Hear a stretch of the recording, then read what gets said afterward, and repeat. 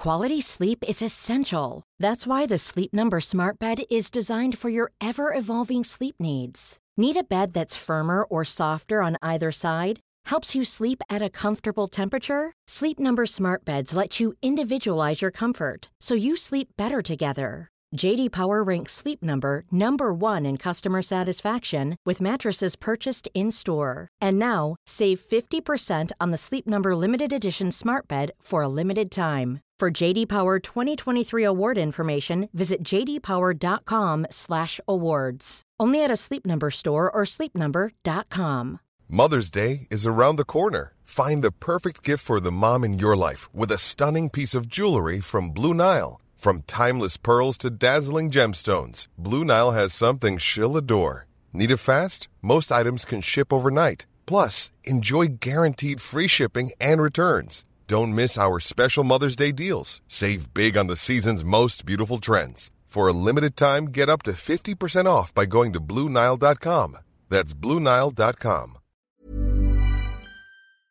Hello, welcome to the Redmen TV. It is podcast time. I am joined by Sutton, by Doyle and by Sanders, by Hollyoaks, by the Anfield Wrap and the BBC today for this one. And I can't wait for it. It's the warm-up question. You can change the result of one game of football. What game do you change to alter history the most, says Brodie Kieran. I've thrown this one on yous, and the faces suggest that you might need a second or two. Nah. But I'm not. James Sutton in the house calls, hand up in the air. Let's go, mate. Chelsea, 14-15. Is it 14-15 or 15-16? The Chelsea game. Yeah. The slip. It has 13-14. Yeah, it's the first game that springs to mind that still irks me to this day. Even though it's been talked about to death, and we've seen interviews with Stevie and with Brendan over the years, and it's all been laid to rest now. But I think partly because it's still something that gets thrown in our faces at every kind of opportunity from rival fans. I think if we win that game, we probably win the league, I think. So yeah, I choose that one. It still bothers me to this day, man. Who wants to go next? Go on, Emma. Yeah, go on. Thrown under the bus. Go on, Emma. Doyle was like, quick. The first game that came to mind was Champions League, only because that was kind of my first year as an adult where I could drink alcohol, and it went from being the most awesome start of the night to then being really, really shit quite quickly. But then about 4 seconds later, I straight away thought Chelsea and thought, nah. Like, just seeing Gerrard lift the Premier League would have just been something special. So, yeah, I'm absolutely with James on that one. And just for the record, we were talking about 2007 when you said Champions League and not like 2018, right? No, 2018. I'm not old like you, Chris. Lizzie, which one are you going for? I think 13-14 Chelsea is the right answer. I think it's that and Crystal Palace, but I think Chelsea had more of an effect because it was before Palace. So I'd go 13-14 Chelsea, but I did think of Kiev but I wondered if that was a knock-on effect for every single amazing moment we've had, this season and the season before and this one. Yeah, I'm getting confused. I don't know what year we're in. This lockdown. So basically, we won the Champions League last season. So I'm talking about last season, yeah. So would we have won it in Madrid had we have lost it in Kiev? But I think it's just because I loved the day of Kiev. I loved everything building up to it. I found it much better than Madrid. And if it weren't for Loris Karius, I think we would have won it. And to be honest, it wouldn't have surprised me if we would have won it last season anyway. So that's that one. But 13-14 Chelsea, Gerrard winning the league. It's a no-brainer, really. Do you know, I've gone a completely different route to all yous because I'm like, I've seen sliding doors, and I'm sure we all have, and I'm a little bit concerned that 13-14 doesn't happen and we don't get Jürgen because we win the league there and everything that's happened since. So I'm like, I went down a rabbit hole, like started thinking about it. I was like, okay, well, what about semi-final 1989 Hillsborough? Do you change that? And I'm like, well, actually, and then I even started going, is it the quarterfinal? That you lose the game in the quarterfinal, but then it's somebody else's problem then, and I'm not about that. And what if more than 96 people die in that game? So in the end, I just decided to leave it all alone and said I can't change a game because honestly, we're the most successful club in England, right? So you change something really far back, does that happen? You change something in like nowadays, do we get Jürgen? Do we get these teams? do we get what we're about to achieve? Because, 13-14 killed me more than anything at the time. But my words, I'm going to love it when we win the league this season. And it's all part of the story, certainly like Jordan Henderson's story. He was there and all that type of stuff. So I am going to have splinters on my arse from sitting on the fence and say I can't pick one because I'm too scared that something will change. And I'm kind of happy with where we are. We're not Steven Gerrard. At the end of the day, the lad gave everything for the club, and I think he should have. He deserved the league. So I'm giving him a league, Stevie. If you're watching, sack Chris. And also, I think even if we win the league that year, Suarez still leaves. He still gets his dream move. There's still a massive rebuild to do. I mean, make no mistake, that squad wasn't an incredible squad. There were some incredible players in it, but it wasn't a squad that you could sustain 3 or 4 seasons of success with. So actually, I think even if we win that and we give Stevie that trophy, I still think we get Klopp eventually. I still think things play out as they did. It's lovely talking about sliding doors, man. What a movie that is. I love sliding doors. What a movie. You know what they say about the Spanish Inquisition? Did you get it? No one? No. Oh, never mind. It's hilarious. What did he say, Lizzie? What is it? You know what they say? I don't know. You know what they say in Monty Python? And everyone says always look on the bright side of life, but this fella goes, nobody expects a Spanish Inquisition. Oh, okay, no one gets it, it's fine. I might throw a shout in for the 96 FA Cup final as well, by the way, because I don't think that would have too much bearing. And Cantona scoring against us in a cup final for Manchester United pissed me off, something chronic. So if I'm going to pick a game, that's going to be the game, okay? I won't sit on the fence anymore. So we ask each guest to come with a topic for discussion. I'm going to start with my one today, and then we'll move on. Emma, we'll bring yours in next and stuff. But I'd like to know everybody's thoughts on this. Obviously, we're changing to 5 substitutes for the rest of the Premier League season. We know there's probably going to be a really short pre-season friendly. How does that affect the development of the youngsters? Or how does everybody think that's going to affect the development of the youngsters? 5 subs. Is Harvey Elliott, Curtis Jones maybe going to get a little bit more game time? Does that mean we're in a stronger position? Can we actually fast forward their development as football players? James, where do you sit on this? How do you think it will affect them?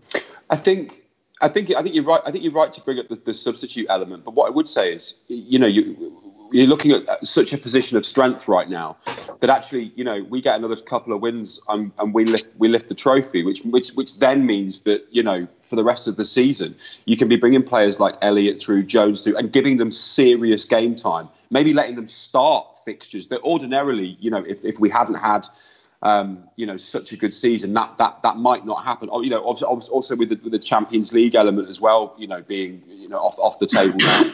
I think it's almost a perfect storm for the youngsters, which is why I think I don't want to bring up the Werner transfer.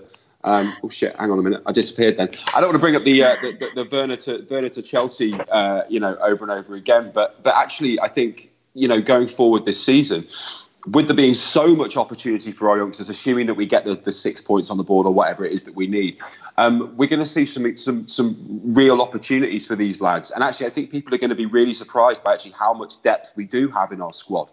And I think it can only be a really positive thing. Emma, what do you think? Yeah, I just want to apologise because I choked on my tea then, so I started coughing midway through Sutton's really, really good point there. But yeah, I'm fine now. I'm fine. It's a good point about the kids. Absolutely agree with what both of you have said. It is the perfect opportunity to bring through these youngsters and give them that really valuable first team experience. And as James says, I expect to see quite a few of them start towards the end of the season once the Premier League is wrapped up. But I think another thing with the 5 substitutions, which I think is something that we're going to have to keep an eye on, is this kind of element of players maybe potentially feigning injury. Usually in a game, if you've made your 3 subs, let's say you roll the dice and bring on a striker as your third option, and it hasn't worked. If there's still 20 minutes to go and you're still 1-0 behind, will we see teams maybe try and feign a bit of an injury to try and get on a 4th and 5th sub and not make it look like you're just throwing on players for the sake of it, as a bit of an argument to say, oh no, this striker picked up an injury, so we wanted to put players on.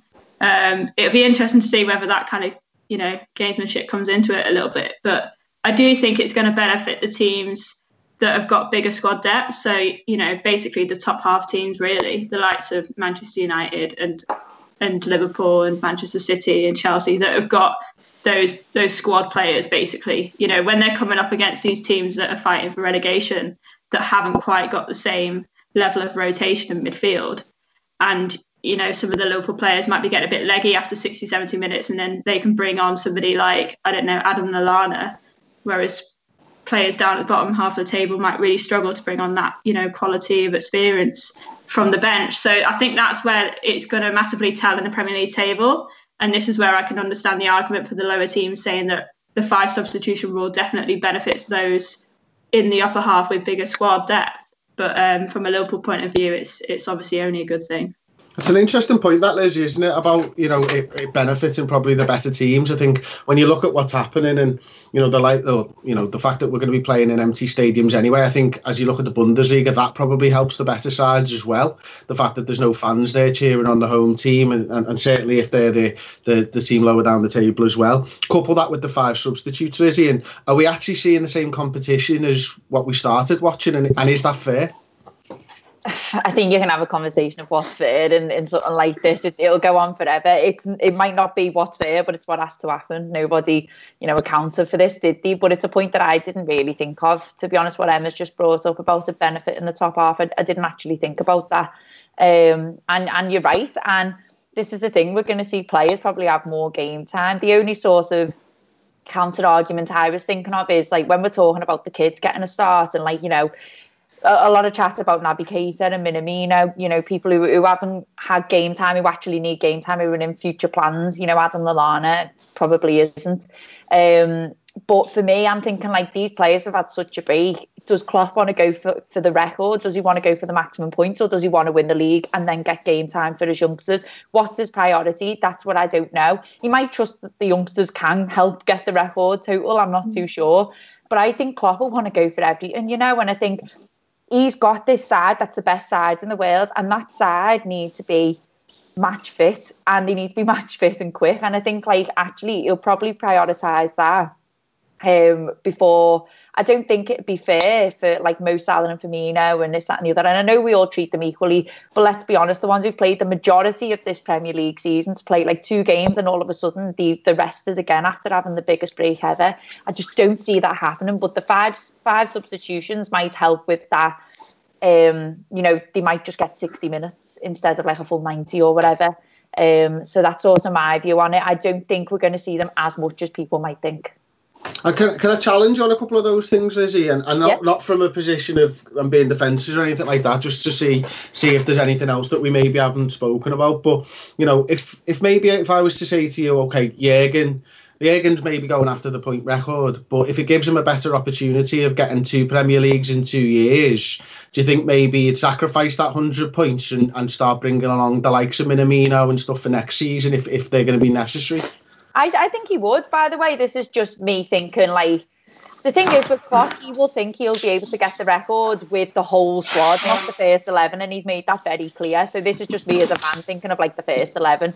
I think Klopp absolutely, I'm probably contradicting myself now, I'm just trying to think of like some different options, but I think he thinks of the players before any, and he wants a league more than he wants the records. I don't know, I'm just interested to see how he does it. All I'm saying is that I think what I'm trying to say is that I don't think he will let the likes of Firmino, Salah, Mane, Henderson, whatever, play 2 games and then not play them again for however long. I don't think that will be the case where all of a sudden the second the league's won, you won't see Henderson starting and you'll see Minamino every single game. I don't think it will be that. I think he will be a bit cleverer with how he rotates, is what I'm trying to say, I think. I think that's right, isn't it, James?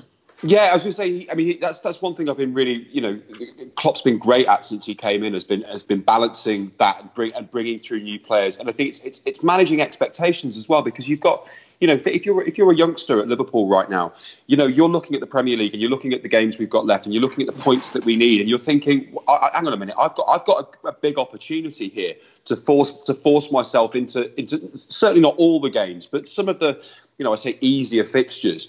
But, you know, if you're playing a Brighton or something, you know, you've got a real opportunity there to play some of these youngsters. But you're right, it is about managing it. It's about balancing the team, isn't it? And you can't be dropping your stars just because it's a nothing fixture. And Klopp's proven that, over time that he wants to win everything. There aren't any small games. There aren't any easy games. Every game's important. Every point's important. So it's about kind of managing that and balancing that, I think. And I think, Emma, to continue from both Lizzie and James's point there, I think what we've seen from Klopp is he likes to get a team working, and he likes the fact that, they've got these relationships on the field and they become like a machine almost, winning game after game after game for having that continuity running throughout. When there's such a short pre-season, the danger if you do the opposite of what Lizzie's saying is actually if you make too many subs and you start bringing in too many youth players, by the time it comes to next season, you could be out of form and struggling to get those relationships back together, couldn't you? Yeah, that's actually a really good point, because as you say, it's the momentum that is what sums up this Klopp side and this Liverpool side. So yeah, I absolutely agree with that. And yeah, Lizzie's made a really good point there, where I do think, while I still strongly believe he'll blood through some of the youngsters, keeping the flow and keeping the momentum of the success of that team, which has carried the season so far. Yeah, I do think that is important, and I think it's that winning mentality which we haven't seen for a while. And then Klopp's come in and has basically embedded that in the team now. And they were European champions last year. They're going to be Premier League champions this year. And I think if they were to end the league on a bit of a slump, let's say, like I'm not saying that the youngsters would lose games, but I think that, as you mentioned, that constant rotation, it would just kind of jar the momentum a little bit. So I do think it's important for them to end on a high, and really kind of have that successful atmosphere around the club at the end of the season. So yeah, I absolutely agree with you there. Yeah, it's a good point. Okay, Emma, it's your topic next week. What are you bringing to the table? Yeah, I actually had to think about it then, because I kind of forgot what I texted Ross last night was my topic. Had you had a gin? Yeah, I just had a little look at my phone. Yeah, no, basically we've been doing loads of like nostalgic content on the BBC Sport website over the last couple of weeks. So it got me thinking. There's been a lot of talk amongst me and my colleagues of kind of who our childhood heroes were in football. And it just got me wondering whether there was any chance of your kind of footballing hero changing as you got older. So for me, growing up, Michael Owen was my first idol, and then I very quickly hated him. But Steven Gerrard, has always been kind of my childhood hero. So I can't imagine somebody like, Van Dijk or Firmino. Let's say they stay at the club and win 5 Premier League titles. How amazing would that be? But I still don't think I would put them on the same pedestal as Steven Gerrard for me, because I don't think anything can beat your childhood football hero. So I'm just interested to see whether you guys think that is something that could change for you. Is there anybody out there that you could see potentially overtaking your childhood hero? Could I start on this one? Yeah, go for it. So this is a conversation I have quite a lot, is that I think we're very lucky that we were in the era of club legends, and I don't think anyone's going to be lucky enough to really have that anymore, because there's never really a one-man club type of player anymore. I think a lot of loyalty is lost in the game, and you might see a better player, but doesn't mean that they're going to be there for however many years through the thick and thin. Have the dark times as well as the good times. So I think he's a legend, and I think the term legend is going to have to change now, because it's not going to be the same, because I don't think you're going to get someone of the same stature as Gerrard. So I think it's hard for us, because we've sort of seen the last probably club legend, and I don't mean that as in Trent can't become one, but we don't know what his future holds. We don't know if he will stay for the whole of his career yet, do we? So that's still to be seen. And so I think we've got a bit of a weird one, because we've had the last sort of legend for the club at the moment anyway. No one sort of stayed as long. Maybe I think Lucas has been it. Lucas was there 10 years. Henderson's a longer serving player. So I think that's quite interesting. For me, I probably think no, because I'm the same as you. Gerrard is the childhood hero. Torres was the obsession. So I can't really call him the hero, I think, when I look back. So for me, I don't think I will see anyone like Steven Gerrard. I think we'll see maybe unbelievable players with brilliant quality, maybe arguably better quality, but I don't think it will go as far as, a lad born in Heighton being at the club he loves for his whole career. James? Yeah, I think it's a really interesting. I think it's a really interesting conversation. I think Lizzie's right. I think we almost are the kind of last generation of football fans that have that, and I think that's probably true across the board. I think if you were to speak to a Chelsea fan, for example, where's their next Frank Lampard, where's their next John Terry, and I think there's a number of the sort of big clubs that probably we were witness to the last great kind of one man club. It feels like football's changed a lot in the past.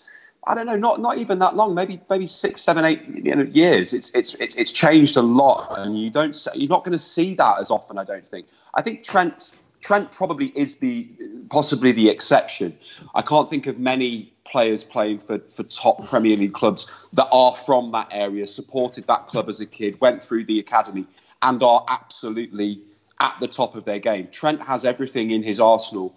Everything about him says to me, one-man club. He loves this club. And I can't imagine for the life of me a scenario where he leaves, because this football club means the world to him. I mean, the Anfield Wrap got a huge mural done for him just round the corner from Anfield. I mean, if that doesn't say to you, not only are you doing the absolute business, but you're so well thought of and loved by your community and, by your football club, that I think he's the only one for me that I think he might become, a proper legend. I find it interesting as well. I think there's a chance. I think that Liverpool players do have club legend status, do stay there for a long time. I think it's more difficult actually if you're a side in the middle of the table and you're not going anywhere, because I think the ambitions of players now will want to move on and stuff. Now, if Liverpool stay at the top and Trent's still one of the best in the world, then he'll stay. If Liverpool drop off, then there's a question mark to be had.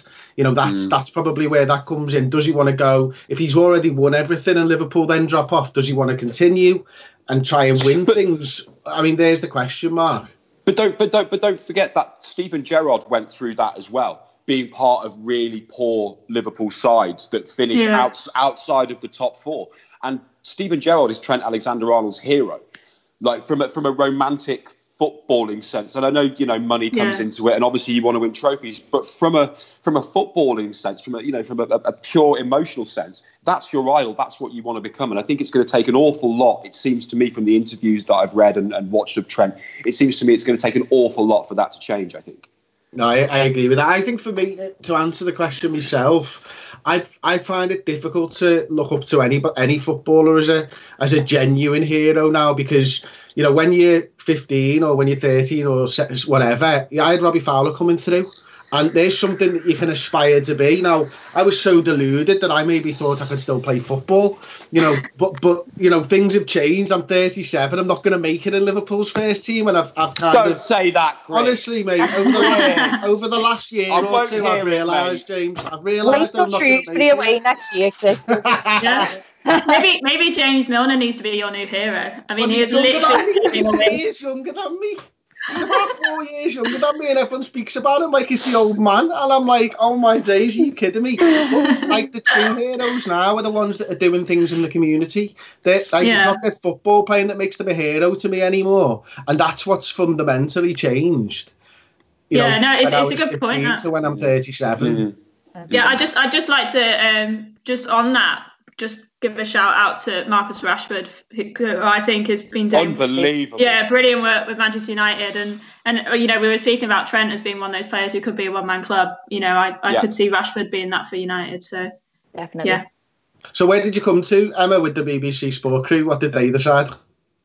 So, everyone was kind of the same opinion that your childhood hero was always going to be your favourite footballer. There was a couple of lads in the office who, the older ones, I'd say, who, Gazza was kind of their hero. And I don't think anyone said that they could change. I mean, even if Trent stayed at Liverpool for 20 years, like Steven Gerrard would still be my hero. I just couldn't see that changing.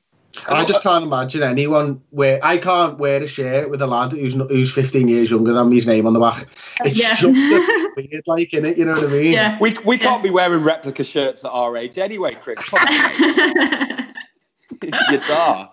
Come on, you can in goals. You're allowed in goals. You are in goals. Just to follow on from what Emma said there, I think for me, certainly, the more time that passes and the older that I get, the more dewy-eyed I get about Steven Gerrard. Yeah, that's a good point.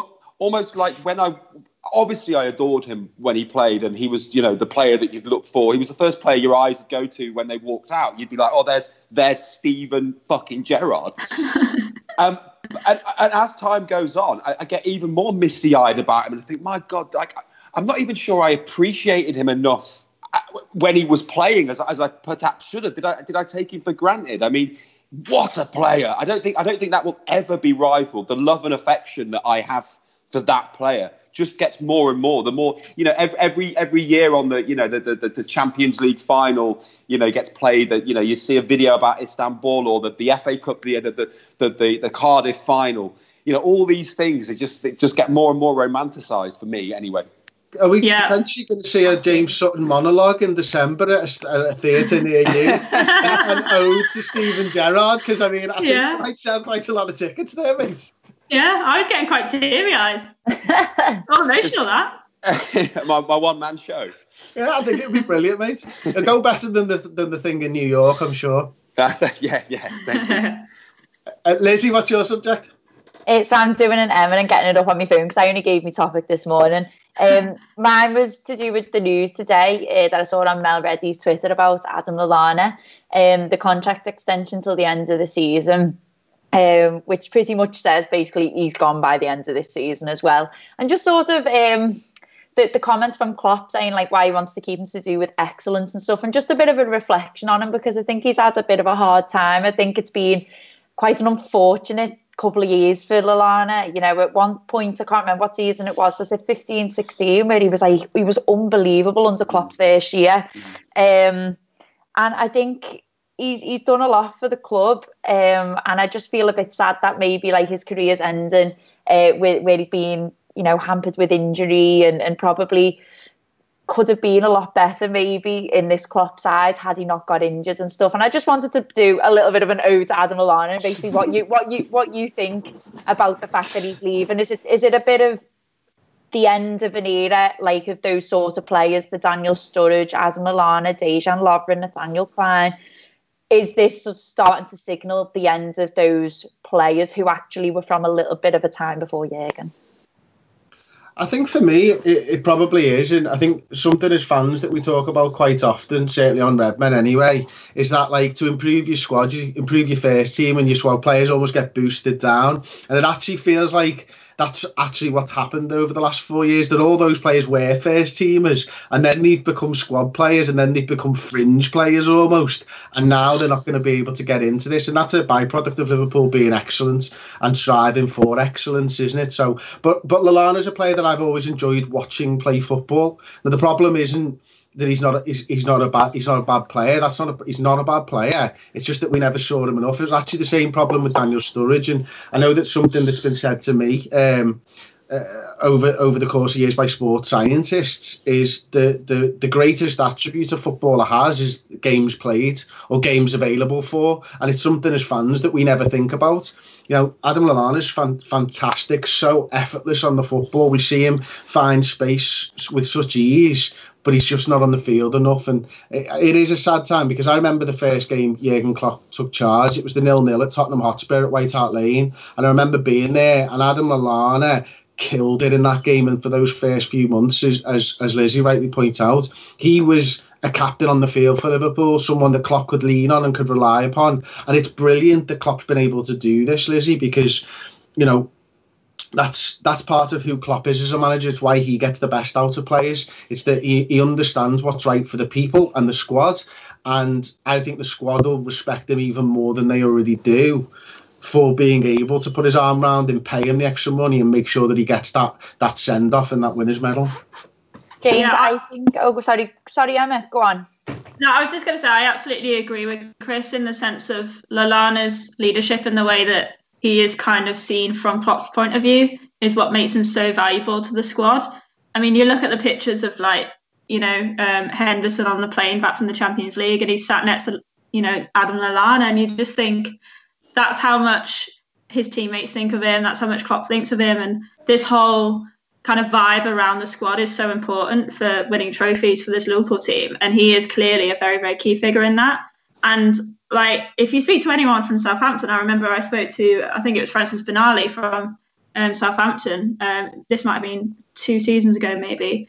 And we were discussing the sort of transfer process that had sort of been going on at Southampton for the last couple of years. And he straight away said that Adam Lallana was the most gifted footballer that he'd seen at the club during the period that we were discussing. And it's so clear his ability on the ball. But as you say, he's been sort of hampered by these injuries. But I think it's quite nice that he had his moment. I think it was this year against United with the winner. Yeah, Can't remember now. Yeah, this season. Yeah, so yeah, that's it. Yeah, so he had his moment this year, so it's not like he's kind of faded out this season and not been part of the title win. He's definitely been there and he's played a key role. So yeah, it'll be sad to see him go, but he's got lots to be proud of, considering he hasn't been fully fit for a long time. He's still achieved a lot with this club and he's played a massive role. So yeah, best wishes to him. When you're ready to pop the question, the last thing you want to do is second-guess the ring. At BlueNile.com, you can design a one-of-a-kind ring with the ease and convenience of shopping online. Choose your diamond and setting. When you find the one, you'll get it delivered right to your door. Go to BlueNile.com and use promo code LISTEN to get $50 off your purchase of $500 or more. That's code LISTEN at BlueNile.com for $50 off your purchase. BlueNile.com, code LISTEN. Everyone knows therapy is great for solving problems, but getting therapy has its own problems too, like finding the right therapist, fitting into their schedule, and of course, the cost. Well, BetterHelp can solve those problems. It's totally online and built around your schedule. It's surprisingly affordable too. Connect with a credentialed therapist by phone, video, or online chat, all from the comfort of your home. Visit BetterHelp.com to learn more and save 10% on your first month. That's BetterHelp, H-E-L-P. Quality sleep is essential. That's why the Sleep Number Smart Bed is designed for your ever-evolving sleep needs. Need a bed that's firmer or softer on either side? Helps you sleep at a comfortable temperature? Sleep Number Smart Beds let you individualize your comfort, so you sleep better together. J.D. Power ranks Sleep Number number 1 in customer satisfaction with mattresses purchased in-store. And now, save 50% on the Sleep Number Limited Edition Smart Bed for a limited time. For J.D. Power 2023 award information, visit jdpower.com/awards. Only at a Sleep Number store or sleepnumber.com. James, what do you reckon, Adam Lallana, mate? Yeah, it's a funny one, isn't it? I feel like he's been with us for a really long time. It feels. I mean, he's had what, two different managers, 3 different managers, two different managers. But he's been part of like almost sort of 3 real rebuilding processes. I wonder what Adam Lallana thinks when he looks back on his time as a Liverpool player, whether he views it as a success, because obviously he has won trophies with us, but I wonder whether he feels like his contribution to the club has sort of lived up to the hype, as it were. And I'm not I'm not being kind of down on Adam Lallana at all. I mean, I agree with Chris. I think he's a wonderful footballer. But he's just never had that consistency that we've kind of looked for, and kind of forced his way as sort of, because he should be one of the first names on the team sheet. He's got all the attributes, but with injuries and obviously we've had to buy better, fitter players. I just wonder what his opinion will be when he looks back on his time at Liverpool, whether he'll view it as a personal success, or whether he'd feel a bit disappointed that he never quite hit the heights that I think he could do, and that we expected him to. Lizzie, did you expect Klopp to come out and say something like this around Adam? Did you expect him to extend his contract? Yeah, at least for the end of this season. But I mean, to be honest, I thought he might have put another year on, and there's not because I wanted him to, but listen to what everyone was saying, and listening to yourselves is we all know how much he clearly regards Lallana. And what I was going to say before, and to be honest, taking on all your points, is like, I think we're so lucky we've got a team of leaders, and I think what Emma said, like the Lallana next to Henderson, you look at the team photo, it's Henderson, Milner, Lallana. He's very, very highly regarded by Klopp, and I think actually Klopp probably would have wanted to keep him keep him around, but probably thought it wasn't fair because he owes him a bit more. Because, like we said, he is a fantastic footballer. Would still get in the Premier League side, by the way, hands down. If he was a bit lower down, he could go and be the hero somewhere else. And I think we owe it to him a little bit. Is he 30 now? I think he's 30. Yeah, 30. He should go. He should go and have another 2 years elsewhere, because it'd be selfish for us to say, as Liverpool fans and Jurgen Klopp, as a man manager who prides himself on man management and looking after his players, to say, I want you to stay because you have a good effect on the lads, but you're not going to play. But just because you're a great peasant, it's not fair. So it doesn't surprise me. I think Klopp probably would have kept him another year, but I bet you Lallana wants to go and play football, and can you blame him? I just think we're in not a transition now, but like those sorts of players, like I said earlier, they're going to start going now. I think you'll see, and you'll start to see a couple more players come through instead. I completely agree with Lizzie there. I think Klopp would absolutely have loved to have him stay around, and it's a shame, isn't it? Because there might be some sections or there might be some individuals that probably go, well, he's being too kind, he shouldn't do that, clubs should come first, and all that type of stuff. And yet I always think to myself, whenever that argument's almost brought up, well, he's not the man that he is without being able to do that, without being a humanitarian first and foremost. He isn't Jurgen Klopp, the football manager. So you can't have the good without taking the bad. And in this instance, does the bad affect us? Yes. Will we be a worse squad for not having Adam Lallana? Yes, probably. But we wouldn't be where we are today without Jurgen Klopp, the manager that he is. You know what I'd say as well is we've seen this before. We've seen it with Daniel Sturridge, and we've seen it with Danny Ings. Like, you've seen Klopp, the statement he made about like Danny Ings. That's not because he's putting it on. It's genuine, and you could see the fact that he really wants them to go and do well. Sometimes it's not going to work out for every footballer.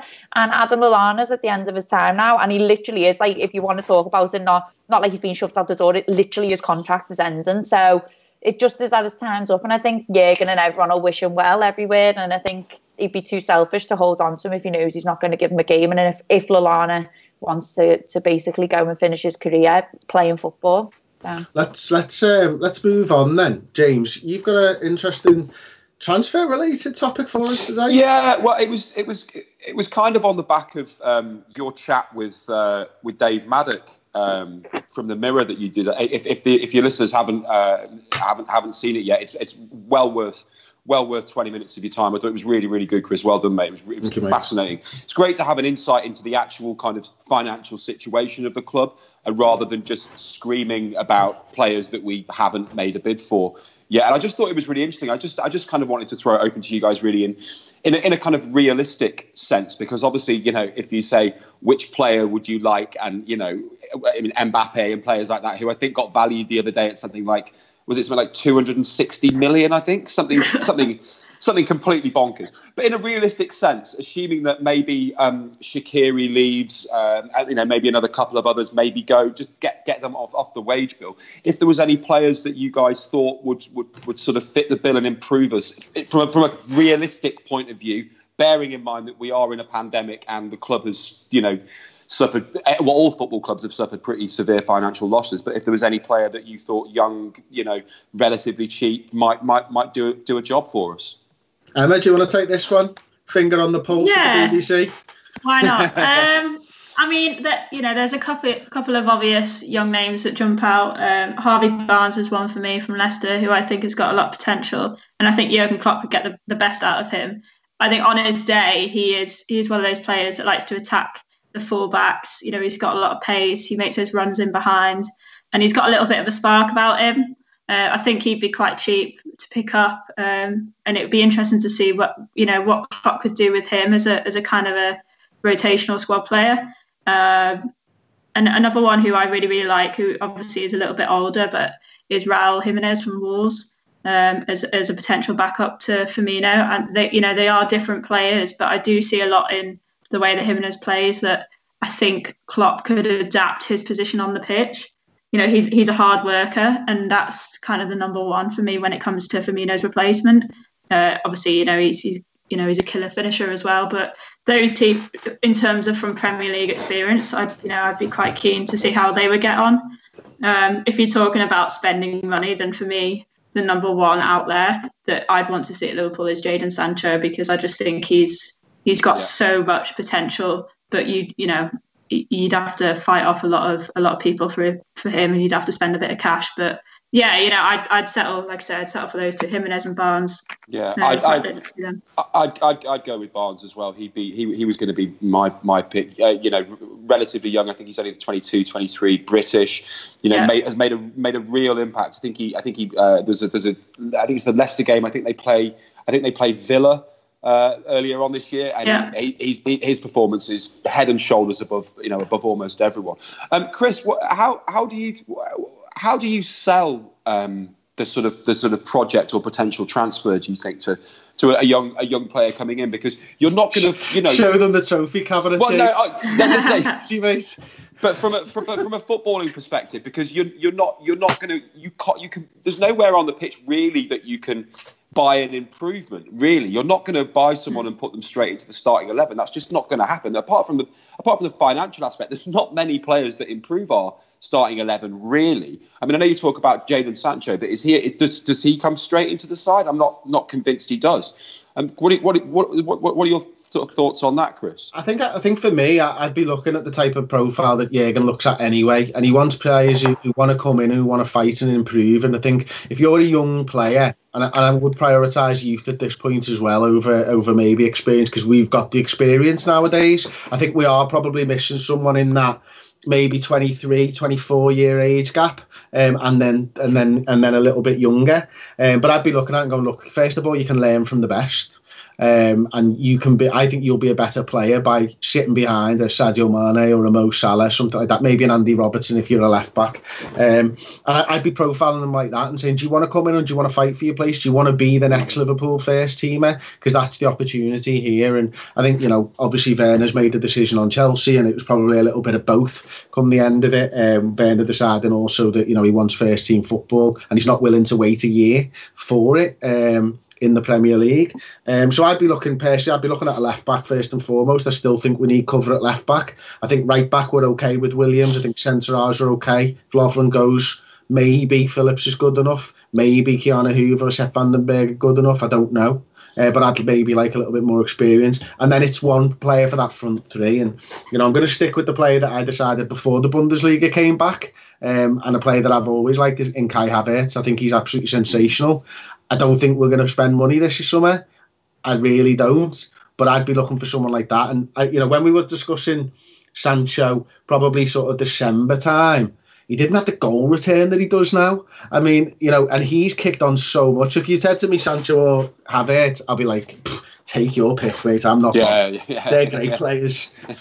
And I think you're right. I think it's getting those players. It seems to me that not only fit the model, but sometimes it's players that feel like they've got something to prove. If you look at when we bought Andy Robertson, Gini Wijnaldum from Newcastle, these were players that you knew had the talent, but were needed to prove themselves. Were desperate to prove themselves and get better. That's the model of player that we need. Someone whose mentality fits that mold. You can be the best. We've got all the tools and attributes here to make you the best, but you've got to put that work in. Lizzie, what are your thoughts?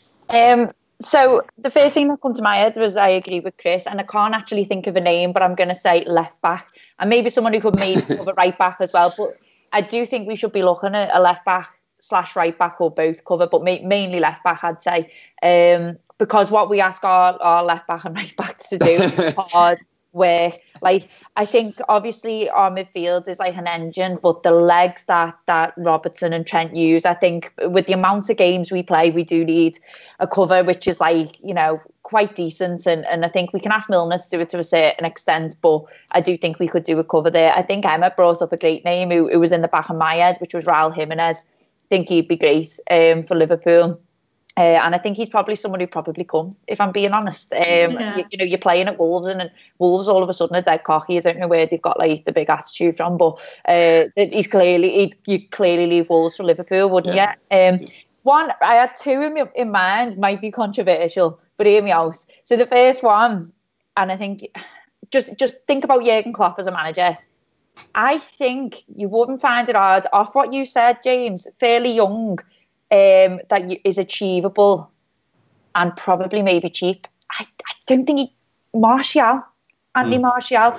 I think under Jurgen Klopp, he'd come in as a squad player. He's a squad player for Man United, so you're not going to be you're not going to not be a squad player for Liverpool if you are for them at the minute because they're shite. So I think he'd come in knowing his place and would be so willing. I don't think he's had the opportunity to grow. I don't think he's had a manager to put their arm around him and try and help him learn.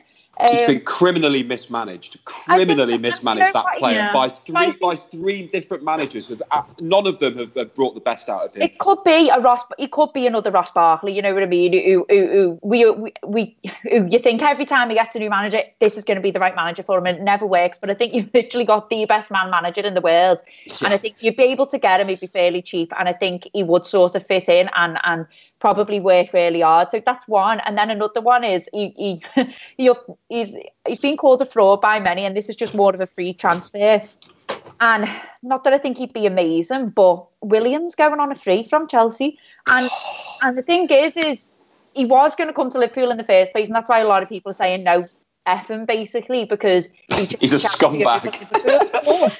On a free transfer, like, you've pretty much got, like, he couldn't argue if you were to say you to sit on the bench and only play, FA Cup, League Cup to begin with. He couldn't argue with you. But he's still, like, a talented player. Might be a bit of a fraud, but on a free, I don't know. I don't think he's a fraud. I think he's a fraud. Do you think? I think he's on fantasy league that he's a fraud. I think he's someone you'd rather have in your team than necessarily go up against, because I mean he can be he's a master of the dark arts when he wants to be. Yeah, he's one of those players that can single-handedly win cup games. And he's done that. He's done that for Chelsea. Like, his set pieces are brilliant. Like, it's really interesting, Lizzie, that you said Anthony Martial, because he's somebody who 4 years ago, I said, in my opinion, I thought he was one of the most talented young players in the world. And I remember when United signed him, I was like, oh God, because I just thought he was brilliant. I've always rated him, and it's always kind of been, he's been that player where you watch him play and you think, how is he not really, really good?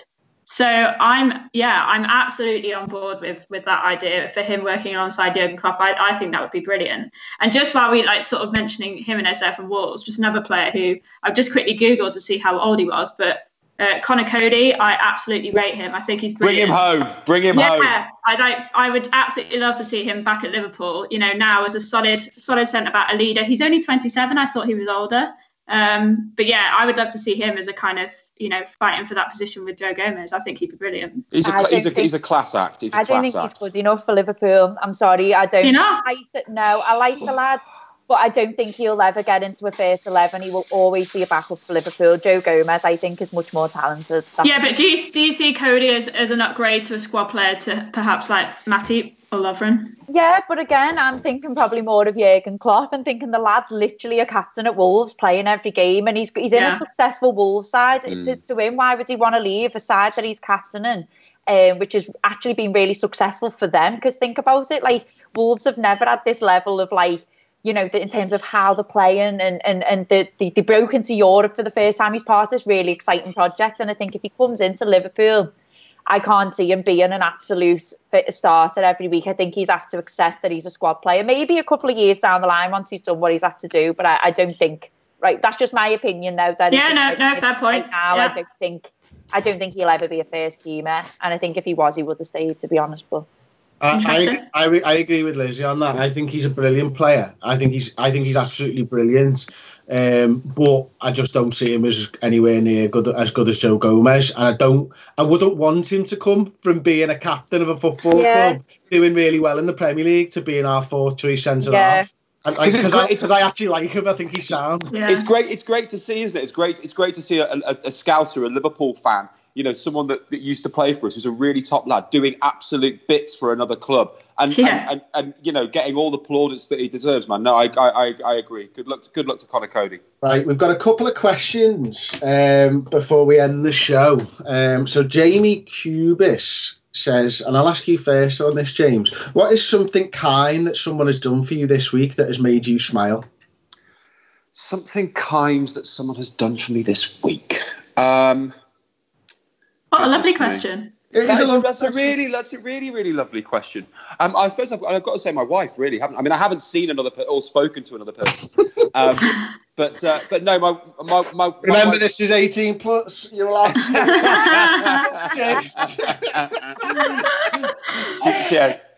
no. My wife's been brilliant. My wife's been brilliant during this lockdown. I found it really, really tough. Not just this week. I found it really tough because I don't have a job that I can do at home. I know, all three of you, work in the media and have, work that you can be getting on with and reports you can do and articles and all kinds. And I found it very difficult as an actor to literally have pretty much nothing to do. I mean, the odd bits and pieces. But Rachel, my wife's been fantastic with me because she's working from home, but she's always checking on me and making sure I'm cool. And that's she's been good. Is she stood over you now, James? No, yeah, she stood over me with a gun point. Like, is this good enough? Am I going to get a blowjob later?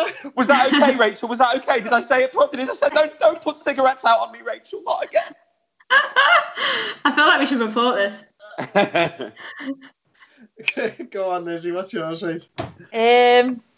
Well, this week's only been 2 days, hasn't it? So I'll just think about the last week or so. So, like James, I've sort of struggled during the lockdown a lot, and I'm not really ashamed to say it. And I had a couple of down days about a week ago. Or a week and a half ago. This is the first thing that come to mind, and I'm literally in the place where I'm volunteering at the Merseyside PPE Hub, and after the big event, it's really quite funny because you get such a high and adrenaline and stuff, and then you get this weird sort of come down, and I just had reality hit me of oh God, I'm not working, and this, that, and the other, and just the reality of the situation. And I just had to take a couple of days off, and when I took a couple of days off, I had to come and drop something off whilst I was off as such from the volunteering.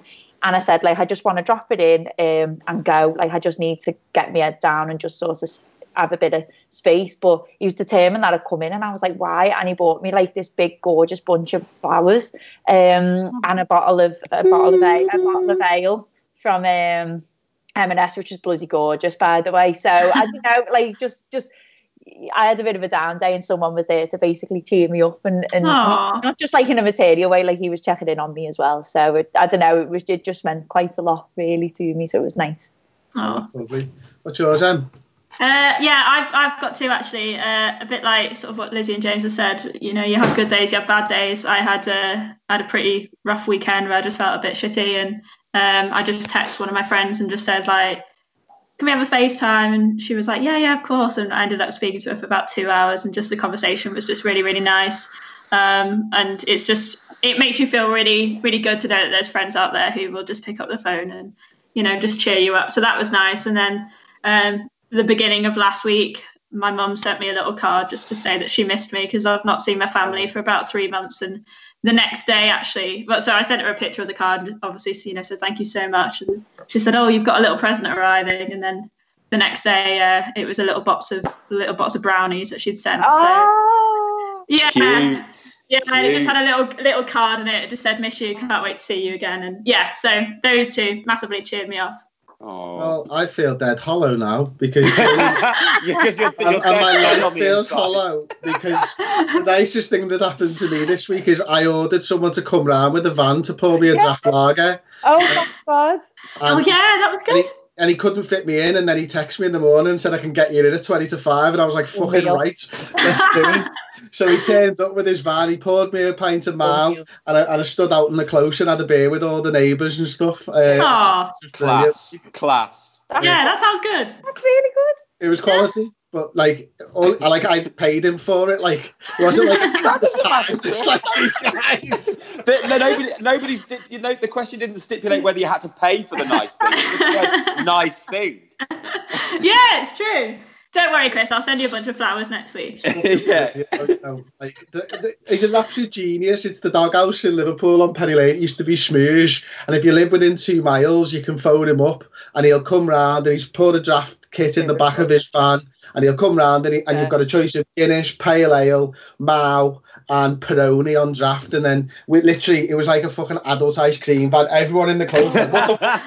That? Straight out, and we all had a bit. There was 13 of us in the road in the end, and then the kids were all flying around on the bikes and stuff, and we all had a socially distanced pint together, and it was fantastic. Brilliant. Love that. Love yeah, that. Great stuff. I'll text you his number, James, because I could see your eyes lighting up there. Yeah. I'm within 2 miles, yeah.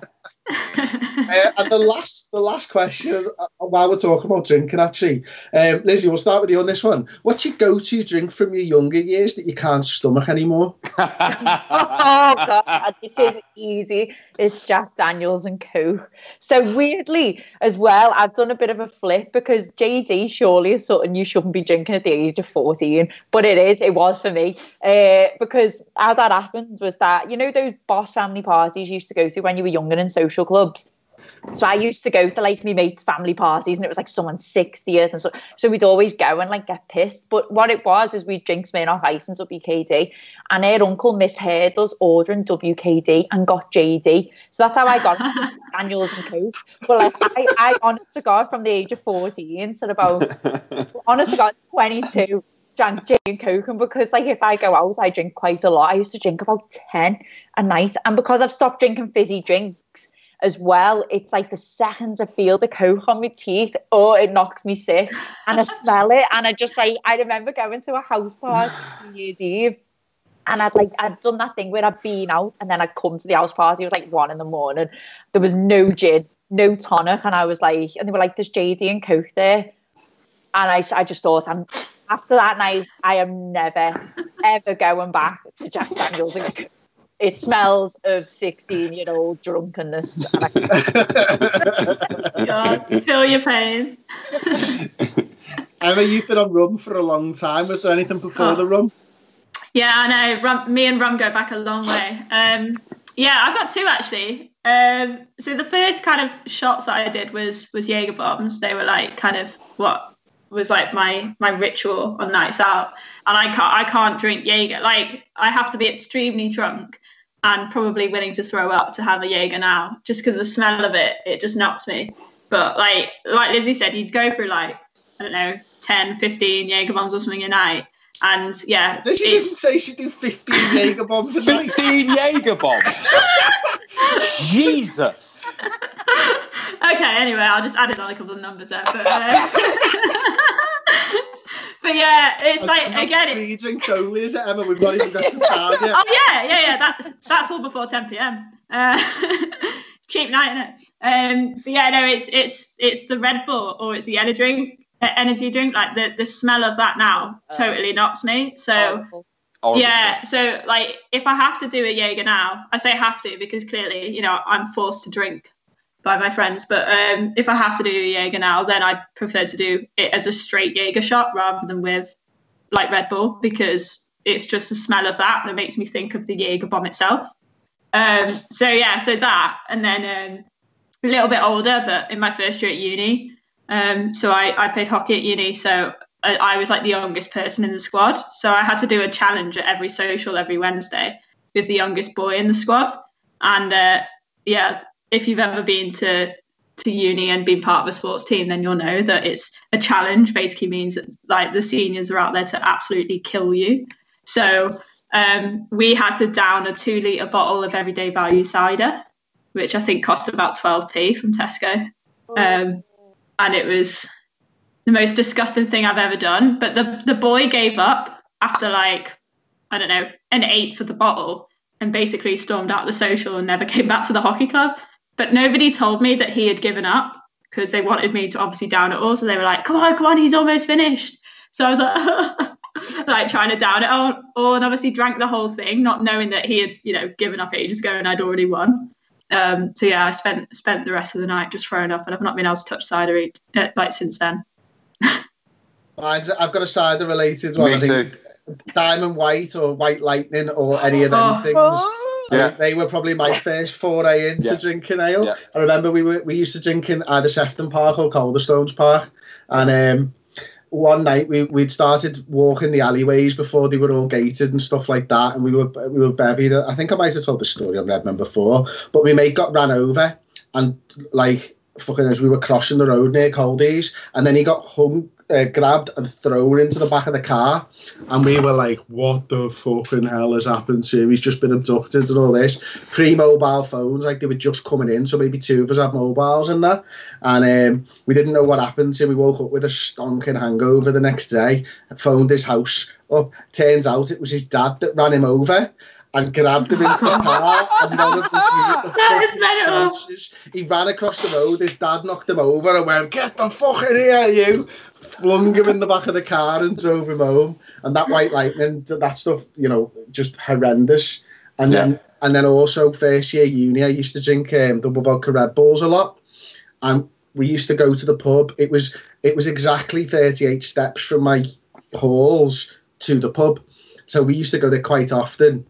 And we used to go, he'd open up early for us, to be honest. He'd open up at 10 in the morning. We'd sit outside all day in the summer in Leeds, and I'd just be a floppy mess, like.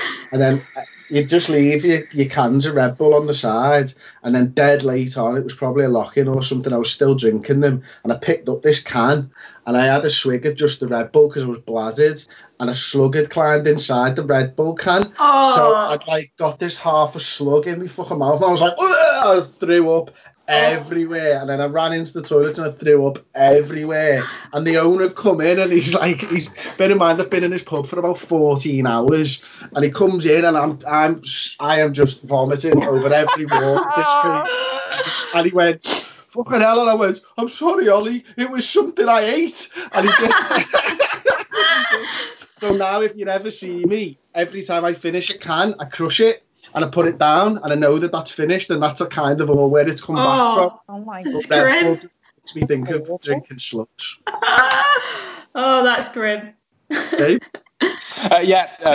Cheap cider. I can't really top getting run over and thrown in the back of the car. But, I grew up in a little village in Staffordshire, so there wasn't a huge amount for us to do, and we were sort of 15, 16. I'm not that I'm condoning underage drinking, but so we used to camp at my friend had a farm, and we used to camp out there, and just we get the local idiot to buy us a load of ale from the shop, because we were only like I say 15, 16, and we used to drink Woodpecker.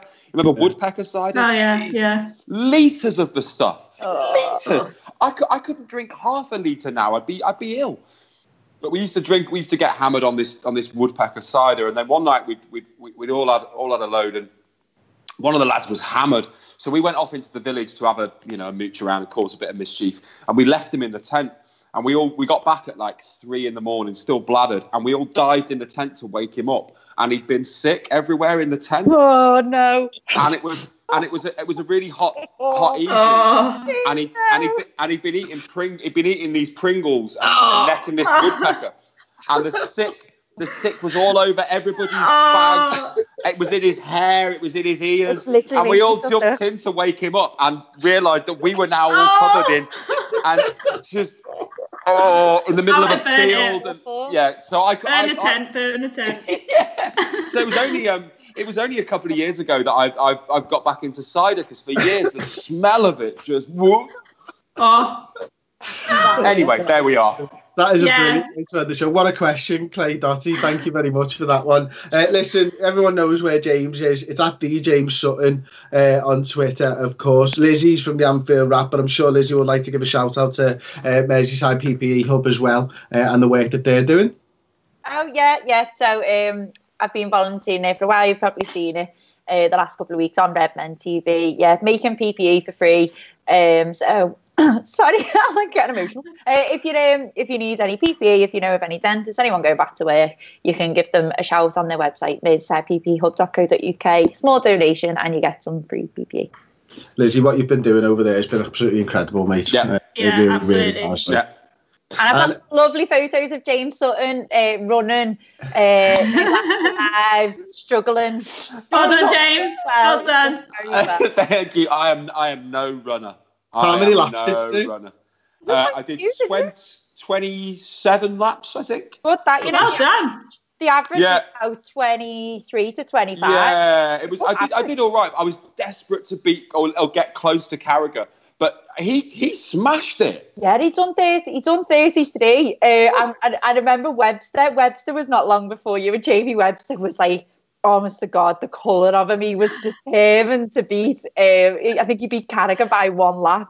Did he? Yeah, he was amazing. Good lad. Oh no, well done both of you. Thank you. Amazing efforts, well done. And Emma, of course, you can follow.